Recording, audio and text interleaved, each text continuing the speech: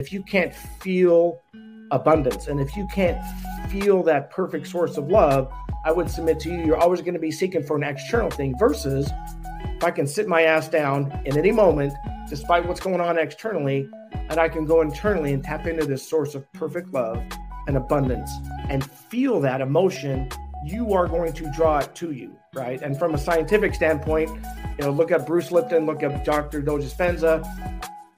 Scientifically, it's been proven that we can draw those things to us. And so it's an internal thing. And then the external shows up. It's just synchronicities show up. And you and I have talked about this as well. It's amazing the things that show up in your life when you're coming from that inward source of abundance. You feel connected, the people, the situations, because you're just in alignment, versus always looking for, I want an external answer. I want a symptom resolution from the external.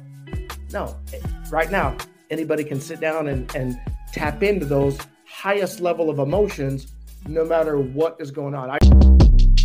Short Cast Club.